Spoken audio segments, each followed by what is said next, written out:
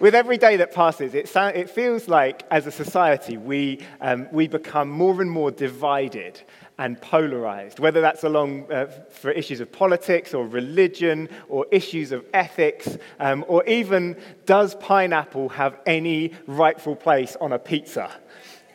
There is. The Italians in the congregation look disgruntled. Division is rife. But one thing that seems to unite us as a people is when we see injustice. And particularly when we see oppression of people. Dividing lines start to get broken. People draw together and say, we need to act. Of course, the defining example of this for us over the last few years was in the wake of the murder of George Floyd and the protests that followed on after that. During the height of a pandemic, 26 million people across the United States came out in protest as a uniting front against what had happened. As people saw, and of course there were millions across the world as well, not just in the United States, as people saw the images of what had happened and people saw the video and were seeing the reality of evil, and that perhaps the injustice and the oppression that had been ignored for so long was now unavoidable, there's almost this response that's kind of baked into us as a people when we see things like that, this collective common response of revulsion against evil. And it brings us together, and we do all that is within our power to see it overcome. Or we at least want to do something to act. And today we are going to see that as we are moved by evil, even more so is God moved against evil and oppression. That he is a God who has actually made himself known and wants to reveal himself as a God who acts against that which is evil and will bring all of his power to bear to overcome it. We are in a series, as has been mentioned, in a series in Exodus, the book of Exodus, the second book in the Bible. And we have seen it is a book where God is looking to reveal himself, that he wants us to know who he really is through this book. We've seen him speaking often and often referring to himself and saying, I am this, or I will do this, or I will save. We've seen him appear in a not so subtle way in a holy presence of a burning bush. And today, we are going to see him start to reveal himself through his actions. Today we are looking at the plagues that God sends against Egypt to set his people free. These kind of iconic events that happen in Scripture that even if you haven't been around church that often, I imagine all of us have at least heard of God sending the plagues upon Egypt. Some of the most memorable moments in the Bible that then gets a story that's told for generations and generations that this nation of Israel gets founded upon. And it's a story of God moving in extraordinary power against evil and oppression. God showing that he is a God who is going to act in comprehensive and devastating ways against oppression of a powerless people so that they can find fullness of freedom. And today, I really believe that God wants to bring freedom to some people today. As a little bit of a warning as to where we're going, we're going to talk a bit about the reality of evil and how evil is a power that is still at work amongst us today, working to try and enslave us and oppress us. And that is not a very lovely subject. But the reason we're going to do that and the reason we're going to do the hard work of looking at something that's not so pleasant is to move us to the place of appreciating we need a greater power to work amongst us, a power that is greater than evil, and we can look to a God who is a God of strength and a God who acts against that evil on our behalf so that all of the power of heaven comes to set us free so that we might step into freedom. So today's message is called Here Comes the Power. And I'm going to speak for the next 30 minutes or so, and then we're going to make an opportunity to respond. And as I was saying before, at the end, we're going to have a chance that if you feel like you're in this place of feeling trapped or enslaved or captive in some way, we're going to make an opportunity to pray, to come forward for prayer and respond. So as we've been singing about in our worship, he is the God who sets people free.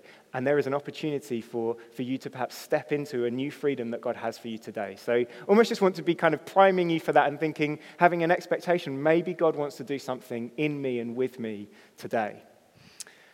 The plagues take place over 4 chapters in the book of Exodus. And rather than the 5-hour sermon that I know you are all dying to hear today, what we're going to do is we're going to have a summary. I'm going to summarize what the plagues look like, just so we get a sense of the bigger picture of what's going on. And then we'll read from one that I think gives a really good sense of the whole of what is going on, so that we don't have a 5-hour sermon.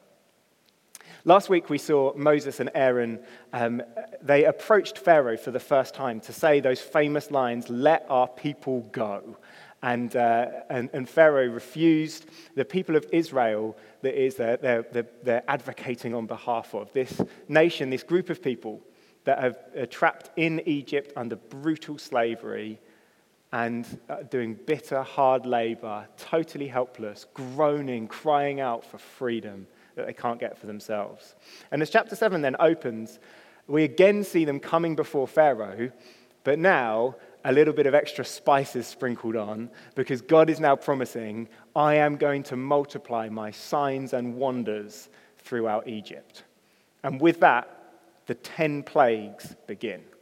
And it very much is God multiplying his signs and wonders. You know, plague actually isn't a word that we find in the Bible to describe what's going on here. It's not necessarily an unhelpful word. Certainly they were plagued by what happened. But signs and wonders might be a more helpful way of us thinking about what's going on, because this is exactly what God is trying to do. He's trying to give signposts of this is who he is and this is how he acts and this is something of who he is. In fact, he's actually answering a question that Pharaoh himself has asked. Back in chapter 5, when Moses and Aaron first came to him to ask for freedom, he said in response, "Who is the Lord that is saying that he wants his people free?"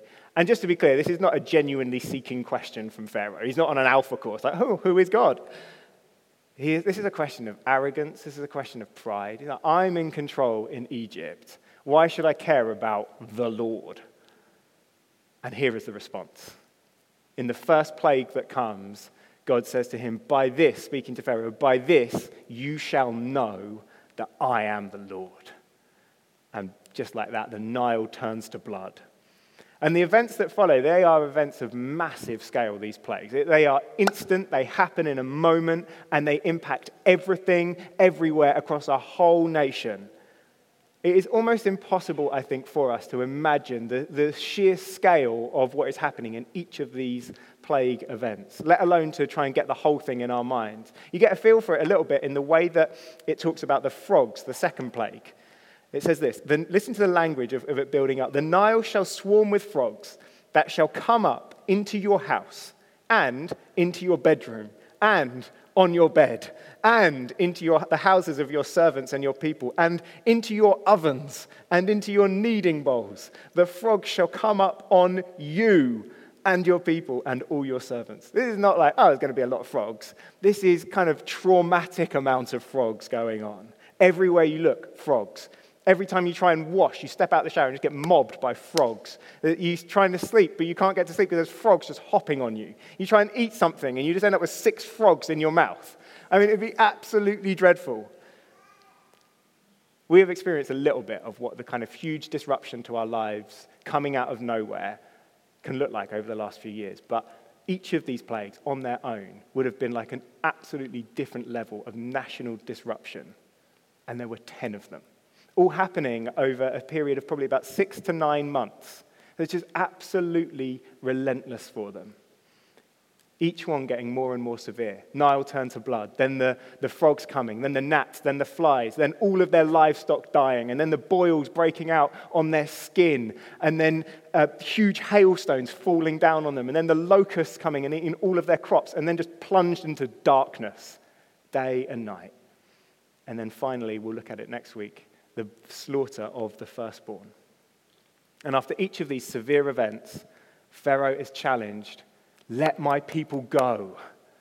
And each time stubbornly refuses. And so God has to come again to break his resolve. And he comes in an attempt to try and humble this proud nation. The whole of Egypt thought that it had arrived, mainly because the whole nation was built upon its crop production. And so the irrigation channels of the Nile and the mega hot beating sun of Egypt brought huge growth to their crops, and they became super rich. And so in a moment, what God does is he turns the Nile to blood, useless. He turns the sun off, just switched off, no more growth. And then he comes against the crops and pounds them with heavy hailstones and sends locusts upon them to devour them. A proud nation brought to its knees, whole economy collapsing, a supreme God showing his strength. And we're going to focus on one now. We're going to look at the seventh plague, which is the hailstones. And there's two reasons for this. Firstly, I think it is a great plague to look at that gives you a real good sense of the whole of what God is doing. Secondly, because we are in Manchester, I thought we'd all be most at home with an extreme weather event. So we're going to read from chapter 9, verse 13. If you've got a Bible, you can read along. The words will be on the screen as well, so you can read there. Chapter 9, verse 13, we'll read through to 26. Then the Lord said to Moses, "Rise up early in the morning and present yourselves before Pharaoh and say to him, 'Thus says the Lord, the God of the Hebrews, let my people go, that they may serve me.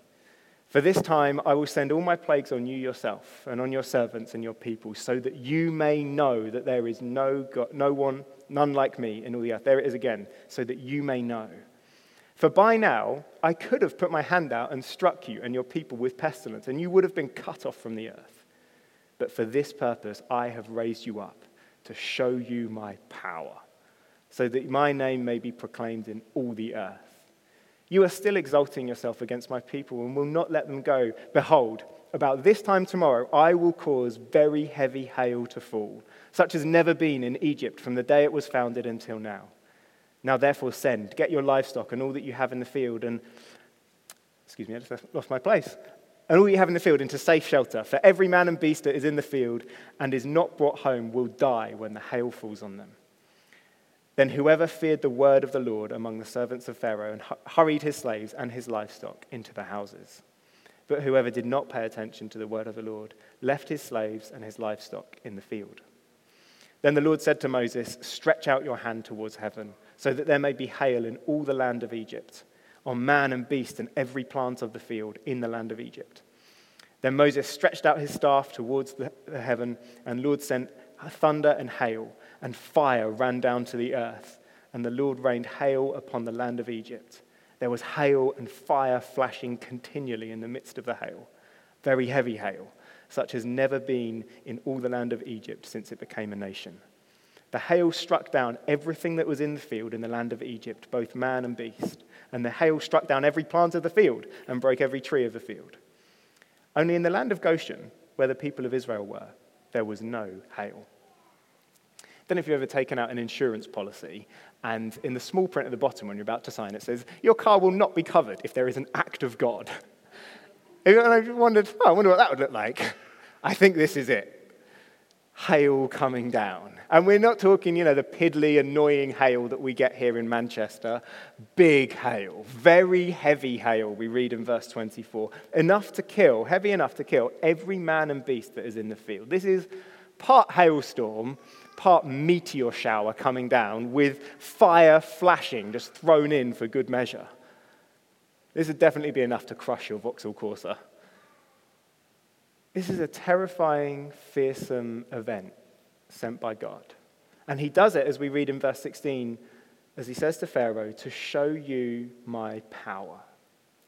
To Pharaoh, who has stubbornly refused to acknowledge God, as he gets to this seventh plague, things have been building and building and building, and now God has got to the point where he says, "I am going to show you the true extent of my power," in opposition to the power of Pharaoh. Because so far in the book of Exodus, that is the only power that we've really seen. We've seen the power of Pharaoh at work and how he has used his power for evil and oppression, to put people into slavery, to torture them, to kill newborns, to go about the systematic destruction of a vast people to try and exterminate them. As we've seen, it is the power, or it's the embodiment almost of evil itself. And even in the plagues, as God is on the move, Egypt continues to show its power. Some of the previous plague accounts that not this one, but the ones prior, we see that in the midst of them, as the plagues are sent, the magicians of Egypt did the same by their secret arts. We see it a few times. You might be able to see on the slide behind. That they did the same as what God was doing. They might not be able to match it quite in the magnitude of what God was doing, but they were able to do something that measured up to what God was doing. Supernatural power at work to oppose the work of God. Supernatural power at work to try and keep the people of God enslaved and oppressed. This is what we mean when we talk about the power of evil at work in Egypt. It's not just a way that we kind of, like a little phrase, a catch-all phrase for just really, really, really, really, really bad people. No, we're talking about some real, invisible, supernatural powers that are working behind the acts of the Egyptian people and Pharaoh in this. Behind the acts of evil and destruction. This is what God is coming against and looking to confront in the plague accounts. The powers that are real and evil and have got a hold of his people. Now, we find ourselves today in a time where if we believe in a living, invisible God who we have a personal relationship with and that we know, that is enough to put us right out there on the margins of society. And that means that then to also believe in that, but then also believe in the presence of evil and that there is real forces or personalities or being that are opposed to God and are evil and are looking to work against us, to disrupt and to influence and to enslave, that is definitely not something to be admitted in polite company. That we all want to some extent, want to be seen as, people of faith maybe, but also people with a bit of intellectual respectability. We don't necessarily want to believe in stuff like this. It can be a bit embarrassing. And so whether we choose to intentionally or not, it can become more convenient for us perhaps to ignore that this aspect of the spiritual world is going on. But here it is. Real power of evil on display. And the Apostle Paul later writes in 2 Corinthians chapter 11, so this is writing to the New Testament, in the New Testament to the church, so to us, very much relevant for us. He says, Satan will not outsmart us, for we are not unaware of his schemes. But I think so often we are unaware of his schemes. I think that's exactly what is going on and can be a real problem for us, is that we don't quite see that the enemy is actually still at work amongst us. He is still looking to enslave. He's still looking to try and get us so he can destroy us. And that may not mean that he takes us off and carts us off to a foreign land and we're held captive there. But a helpful principle, I think, generally for the Bible is if we see something happen physically in the Old Testament, that often then gets played out in a spiritual sense in the New Testament. So evil is at work, but looking to enslave us to things that are much closer to home. That he's working behind the scenes to bring us into bondage to pornography addiction. So easy to get drawn in, and then almost impossible to get out. And we can find ourselves trapped. And we find ourselves in a place where I don't know how I ended up in this place. I am desperate to get free, but I've tried everything, and I cannot get out. We get trapped, and then the feelings of shame and inadequacy feel like they are absolutely destroying us. Or getting enslaved to something like body image. And what starts as a really healthy desire to, I just want to get fit, I want to eat healthy, has got you miserable. Because you are so conscious, maybe even more conscious than ever, of how you look, and then you're never satisfied with how you look, and you just work harder and harder and harder at the gym and working out, and you realize I'm enslaved to this, and I'm never going to be happy. It's not freedom. There's so many examples I could give. For me, perhaps the area where I feel most vulnerable, or certainly one of the areas where I'm most vulnerable, is being enslaved to performance. That, again, what starts as a really good desire to, I just want to do a job well. If I'm not careful, what can then happen is I start to set for myself increasingly impossible standards, whether that's in my job or just wanting to run a personal best in a certain distance or trying to pan fry a piece of sea bass without the blinking thing falling apart in the pan. Any tips would be very welcome. And I set myself these standards, and I wonder if any of you can relate. And then when I can't, inevitably you can't always measure up to the impossibly high standards you set for yourself, and you can find yourself trapped in a cycle of inadequacy and failure, and I'm not enough. That's slavery. And what we need to see is that whatever our thing is for us, wherever we're most vulnerable, what is often the case is that it's something other than just our fallen nature or our natural bent towards sin at work. What is going on, that there is a power behind it. It's trying to keep us captive, trying to keep us enslaved. Like Pharaoh, stubbornly saying again and again, no, I will not let the people go. I'm going to keep them in bondage so that they might lose hope, that any freedom might be on the horizon. Why is this important to know? As I said, it's not a very nice subject to be looking at. It's not a very comfortable thing to be talking about. Why am I taking up your time with this on a Sunday morning? Because to see this is the only way into lasting freedom. It's only then that we see there is no amount of willpower that will get us free. There's no amount of discipline on our part that will lead us into freedom. We have to see that at its root, behind it, there is a power at work bigger than us, trying to keep us enslaved, trying to keep us captive. We cannot work our own way out of some of these things. We cannot fight our way free. We need help. Why else did Jesus teach in his most famous, most well-known, essential prayer that maybe all of us have been praying since like primary school age, where we're taught it and we've spoken it so many times, a prayer for Christians, a prayer for people already saved, all Christians everywhere at all times? He told us to pray, deliver us from evil. Why did Jesus ask us to pray that? Because we can't deliver ourselves. We can't set ourselves free. We need to be set free by another. And if you are stuck, you are feeling just hopeless. You feel like, I have tried to get myself free. I've done everything to get myself out of this. You perhaps find yourselves in habits or lifestyle patterns that you just know are killing you, but you just feel completely powerless to get yourself out. Or there's something else going on. You don't really know what it is, but you just know you feel trapped, you feel captive, you feel enslaved in some way. There is not something wrong with you. There is something greater than you at work. Something that is looking to keep you enslaved, that is beyond your strength. And we need to be freed. We need to be freed by a power even greater than this power. We need to be freed by the one who holds all of the hailstones in his hand.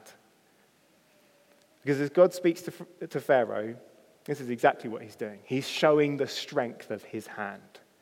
Verse 14, he says, "For this time I will send all my plagues on you yourself, and on your servants and on your people, so that you may know there is none like me in all the earth. For by now I could have put my hand out and struck you and your people with pestilence, and you would have been cut off from the earth." Listen to that. The Pharaoh that says to him, "Who is the Lord?" He just says, "Let one move of my hand, Pharaoh, I could have swatted you away. But," he says, "for this purpose I have raised you up to show you my power, so that my name may be proclaimed in all the earth." He's saying, I've chosen not to crush you. I could have, but I chose not to, but instead to raise you up. Why? So that you might witness my power. This is a big move from God. I'm going to show you what power really looks like.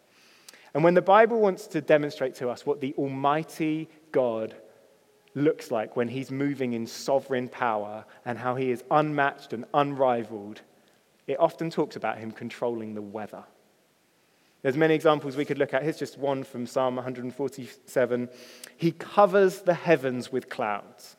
He prepares rain for the earth. He makes grass grow on the hills. He gives snow like wool. He scatters frost like ashes. He hurls down his crystals of ice like crumbs. That's hail. That's what you have to call hail from now on. Crystals of ice like crumbs. Who can stand before his cold? He sends out his word and melts them. He makes the wind blow and the waters flow. And then Psalm 148, one verse. Fire and hail, just like here. Fire and hail, snow and mist, stormy wind, fulfilling his word. It speaks of the ease that God has to control the whole of the heavens. And that's what we see when Jesus is on the boat with some disciples and a storm comes out of nowhere and the waves start tossing it around and the wind buffets against it and the disciples are freaking out, losing their mind. And Jesus just speaks to the weather and he rebukes the wind and he says, "Peace, be still." Immediately still and silent. And the reaction then of the disciples tells us everything we need to know. Because here are men that have seen Jesus do a lot of fairly gnarly stuff already. I mean, he has healed countless number of people already in his ministry. They know him pretty well. He's cast out demons. He's been getting paralytics to stand up and then just jump around as if nothing is wrong with them at all because nothing is, and healing lepers and doing all sorts of stuff. And they know him personally. The supernatural is becoming normal and everyday for them. But they see this controlling the weather and they lose their mind. In Mark chapter 4, it says, they were filled with great fear. They weren't just like, oh, Jesus is doing something a bit different. Interesting. They were filled with fear when they saw this and said, who then is this, that even the wind and the sea obey him?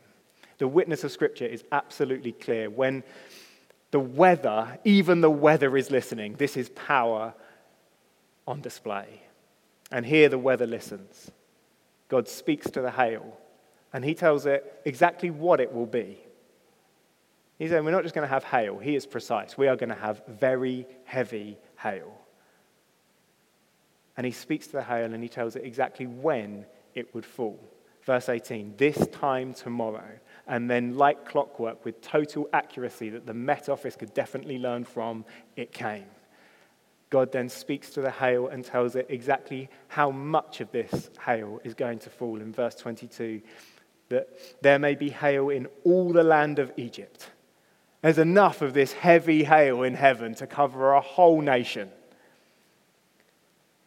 And then he tells it precisely where it is going to fall. Verse 26, only in the land of Goshen, where the people of Israel were, there was no hail.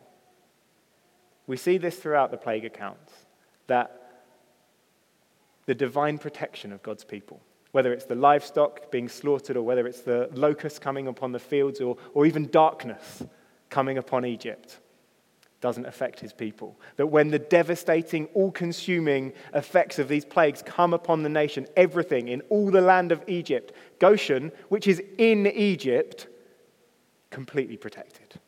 This is control in action. I mean, if you just imagine what this was like when the hail was falling, it is absolutely wild. Because there must have been some kind of dividing line between Egypt, where all the hail was falling, and Goshen, where it wasn't. Now, you stand here, crushed to death by a killer hailstone. Stand here, glorious sunshine, hang out the washing, put a barbecue on. That is the control of God. Every stone must listen to his voice, come under his command. After 6 chapters of people crying out, of waiting, of expectation starting to build, of doubt then, of confusion, of God, when are you going to act? Where are you? Do you really care about your people? God repeatedly coming from heaven and saying, no, I will move, I will act, I will save. Now, here he comes in power. The awesome, terrifying strength, the mighty hand of God, the power of the heavens coming down to earth. And as he does these mighty acts, what is it that this almighty God, this Lord of all, what is it that this God speaks, who speaks to the weather? What is it that he cries time and time again? In verse 13 and all throughout the 10 plagues, he cries, let my people go. He is on the move for the freedom of his people. His power and strength on display for the freedom of his people. He speaks to the weather for the freedom of his people. Hail and fire coming down on evil for the freedom of his people. He is a God who shows his power so the captives can walk free and we can step into the fullness of freedom. Freedom that we find by coming to him, we see here. If you were to go into Manchester City Centre and talk to, about 100 people and say to them, what is it that God says to Moses to say to Pharaoh throughout the plague accounts? I reckon you would get a pretty good hit rate of responses. Not everybody, but I reckon a fairly good response rate from people as to what Moses says to Pharaoh. Some people would tell you, other people would sing to you, let my people go. Right? It's one of the most iconic lines in all of the Bible. It's one of those memorable phrases, even if you're not familiar with it, you've heard of it. But I reckon if you would then get a very low hit rate, if you were then to ask, and what are the words that always follow on from those? That every time Moses speaks to Pharaoh, he says these exact same words afterwards. In the plague account, God never just says, "Let my people go." He always follows it with the same words that we see here in verse 13. "Let my people go that they may serve me." That they may serve me. As he commands this freedom for his people, not only does he want them to know what they have been freed from, that they can come out from the oppression and the enslavement, but he wants them to know what it is they have been freed to and what real freedom looks like. They have been freed to come to him. As Israel were enslaved early on in the book of Exodus, ruthlessly forced to serve Pharaoh. In fact, it uses exactly the same word at the beginning of the book, this word serve, to serve Pharaoh. Now, with redemption on the horizon, the freedom that they are about to step into is freedom to serve God. Freed from service to Pharaoh, freed to service to God. Freed from being enslaved to Pharaoh, freed to belong to God. Notice those are the only two options on the table. Either belonging to Pharaoh or belonging to God. That if we really want to walk into the freedom that God has for us, if we want to step away from the power of evil, step away from its enslaving grip on our lives, we need to know not just what we have been freed from and that we want to get out of something, we need to know where we need to run to. We need to know who it is that we are to go. This is where we need to go. This is who we need to go to serve him. To serve him, as he says in chapter 3, as he speaks of what this freedom looks like, to serve God on the mountain. Mount Sinai, where they will arrive in due course, as we will see. This is what it looks like to serve God on the mountain. This is the place of where Moses and the people together experience the awesome privilege of coming into the presence of God. It's on the mountain where God joins himself to his people in perfect relationship, perfect union of everlasting love. It's on the mountain where God then lovingly teaches and instructs his people, this is how you can live to walk in this freedom. This is how you can have a rich, full, free life. And it's this life that is available to us today in Jesus. As Paul says in a letter to the Galatians, it is for freedom that Christ has set us free. He really wants us to be free. He really wants you to be free today, as free as you can possibly be, to walk in the fullness of freedom. He has made a way for us out of Egypt so that we can run to the mountain of God. Like Moses, Jesus entered into the presence of evil. He stared it down. He confronted it face to face, and he said to evil, "Let my people go." And in Christ, God showed his power. At the cross, all of heaven's might came raining down on the earth. Rocks started to crack. The sky went dark. The power of the Almighty God on display to show evil has met its match at the crucifixion. To humiliate, to put to open shame for all the world to see, evil has been overthrown and Christ has conquered. He has the victory and we can be free. Free from the grip of sin, free to run to him. Free to live a life of freedom with him in his presence, humbling ourselves before him, worshipping him upon the mountain, our powerful God, our liberator, our redeemer, in his presence, in deep relationship with him, living obedient to his ways and his commands. This is the freedom that we long for.